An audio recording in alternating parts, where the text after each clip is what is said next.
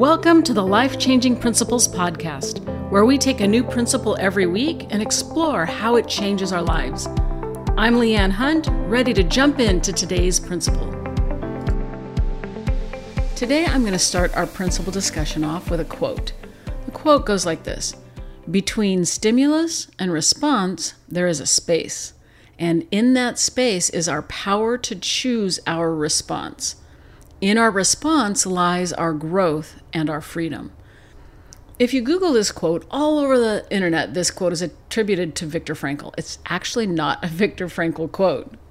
It's actually a quote by Stephen R. Covey, who was talking about a story about Viktor Frankl and how he handled his life in the middle of giving this quote, and so people think it was him that said it. Where did Stephen Covey get it? He actually read it in a book that he could never go back and find. So researchers have gone down and looked for this quote all over the place. There's other psychologists who have said something really similar to this. And so wherever the quote comes from, I'm just going to attribute it to Covey because it was in his book. Wherever this quote comes from, the idea of it is that there are things that trigger us all day long to do things. Not trigger in like the big trigger way, just like small little things. There are things that we react to all day long. And when the thing happens and we're ready to react, there's a little space there. And that space is what I want to talk about today. I want to start with a story so we can unpack this idea a little bit, that there's a space between the stimulus and the response. So the other day, my husband and I are empty nesters, first of all, and so we just live here on our own. And the other day, I got hungry, and so I was like, oh, I'm going to go cook myself some dinner. That's awesome. Now, generally, he cooks a lot right now because he's retired and I'm not, and so he cooks most of our meals. But I was hungry and I went to go cook, so I went and started cooking. And a little while into it, maybe 10 minutes in, all of a sudden, I could feel myself just be super frustrated and angry. And I'm like, wow, what just happened? I had already reacted to some kind of a stimulus without even knowing it. So we're going to talk about in a minute. Why do I think there's a space between stimulus and response when I was already responding by being frustrated and angry? But because I do this work often, I paused for a minute and said, okay, it sounds like you're frustrated and angry. What's going on here? What's triggering this? And I realized that what was triggering it was my thoughts. My thoughts were, you know what? My husband should be in here helping me. I shouldn't be cooking dinner because he's out there thinking this is women's work and this is ridiculous. It's not. We've been through this. He knows that he's a complete partner, so why is he not helping me? So you can see why I'd be mad, right? Wouldn't you be mad if your husband thought that cooking was women's work? Because it's just like, hello, this is the 21st century. No, this is not the way it works anymore.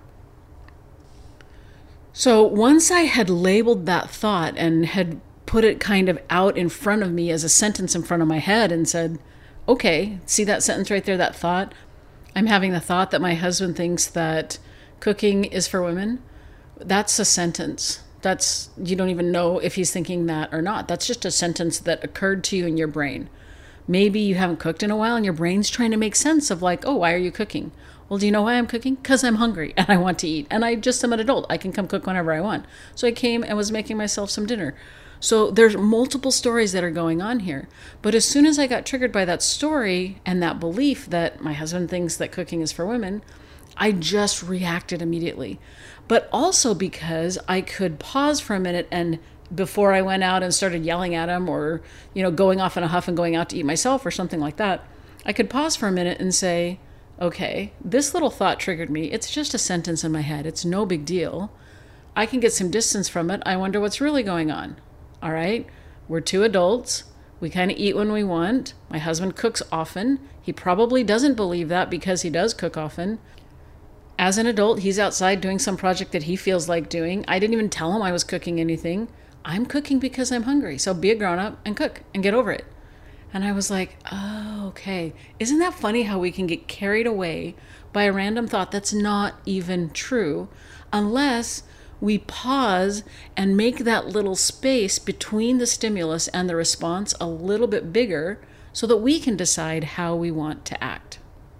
I think the thing that most often triggers our big responses where we get overreactive or emotional or whatever, sometimes it's other people's stuff. Sometimes somebody will say something or something in the environment will change. But a lot of times it's our thoughts.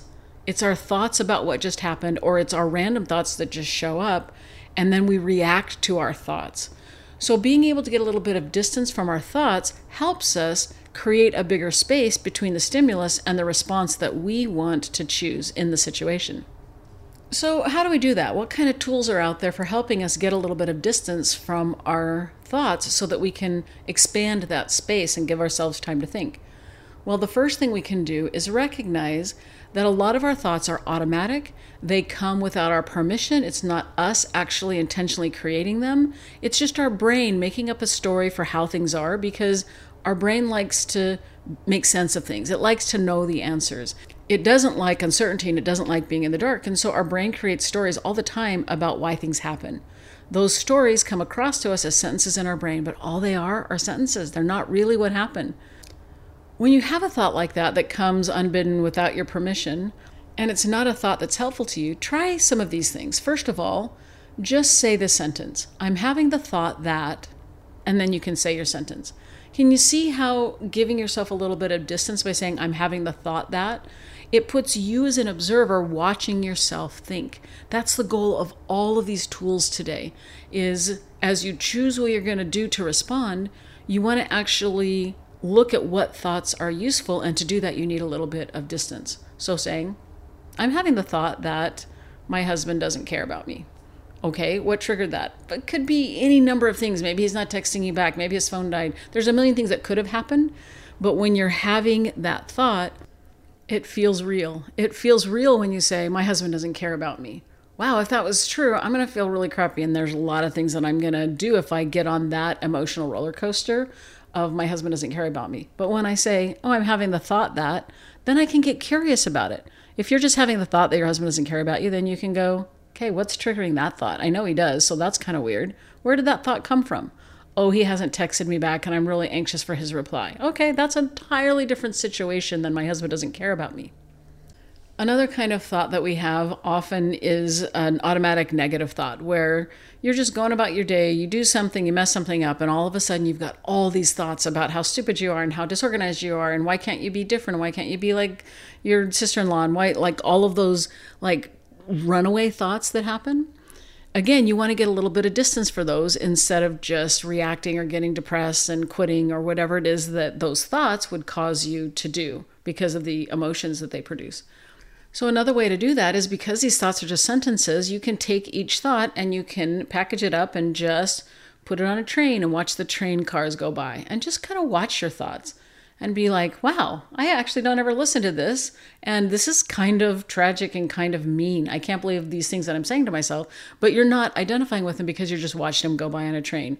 Or you can just put each thought on a little leaf and let it just kind of drift down the river and just be like, okay, these thoughts are going to come and go and come and go and come and go, and that's just fine.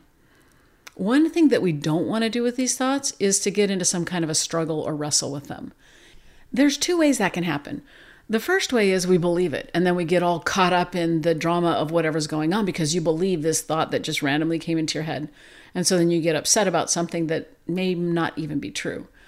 The other way that we struggle with thoughts is we know they're not true, and so we try to wrestle with them. We try to stop thinking them. We try to stop making that thought come into our mind.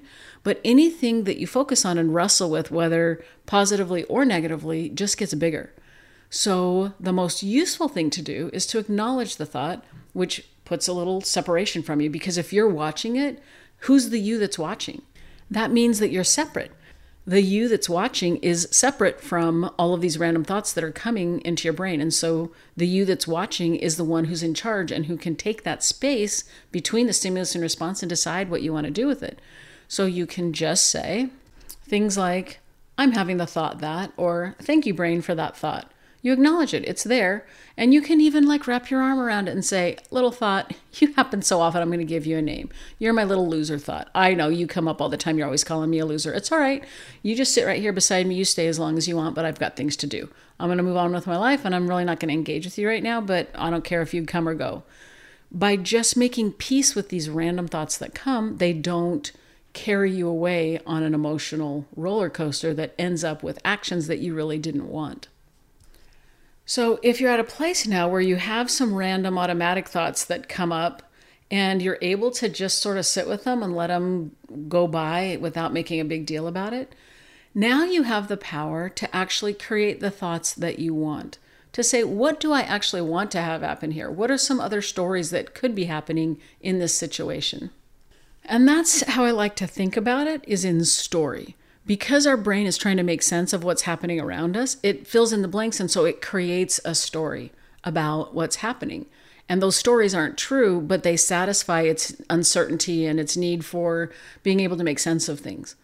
So if you want to play around with the story, first you identify what story you're telling yourself, and then you start playing around with what other stories might be happening and which one do you like. You're not wrestling with the old story, you're letting it be. That's an option, that might be happening. But what else could be happening? What else could be happening in the kitchen when I was cooking is that I was hungry and I just started cooking. I had forgotten that fact. And so when I tell myself that story, you're an adult and you're hungry and you're taking care of yourself and you're making yourself something to eat, that makes me feel really good and loving and compassionate and caring about myself. Makes me feel like I'm doing a little bit of self-care there. If I were going to make up this quote about how there's a space between stimulus and response, I would actually say it this way. Between stimulus and response, there is a space, but it goes in this order.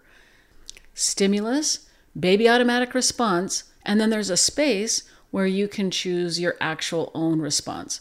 So just because you react emotionally and you have a big emotional wave come up, that doesn't mean that that's your response. That's just an automatic reaction to the story you're telling yourself.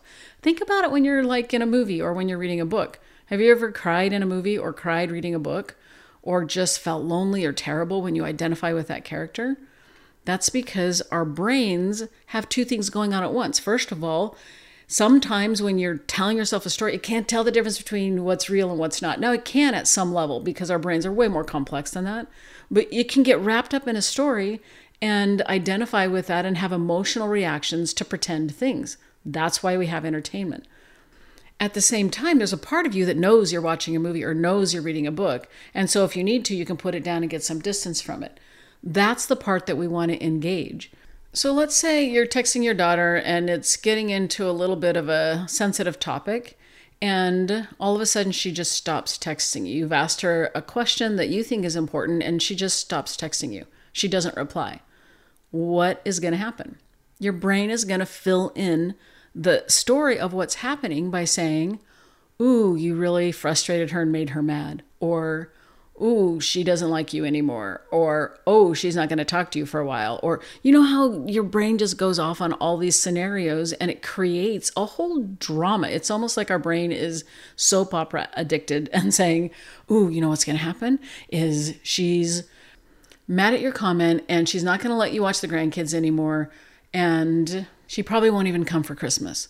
So you've got this simple little non-reply to a text, and all of a sudden in your brain, she's not coming to Christmas. That's what our brains do. They go on this whole roller coaster ride, starting from the initial trigger. And so what we want to do is notice the first initial emotion that clues us into something that there was a stimulus. Sometimes a stimulus happens and we aren't aware of it until we emotionally react to it in that baby way at the beginning. So I might have an emotion that says stress response, alarm, kind of freaking out a little bit. And that's a clue to me to say, wait, why are you freaking out? You just put your phone down. You're sitting here working. Why are you freaking out? Oh, it's because she hasn't texted me back and I keep checking my phone. And now I'm starting to tell myself these stories. Bing, you got it. Now that you know you're telling yourself a story, you can create a new story. That's the little space between the stimulus and the actual response that you want to do. Because if you don't take that time to reframe it and think about it, you're going to shoot her off a text where you're pissed and it's like, whoa, what just happened? And really what might have happened is maybe she got interrupted. Maybe someone came to her door. Maybe her phone died. Maybe she was driving and her kids needed something. Maybe she got to the Taco Bell line and needs to order. There's like 100 things that could be happening. And when we allow ourselves to get curious about what could be happening, then we can choose our response.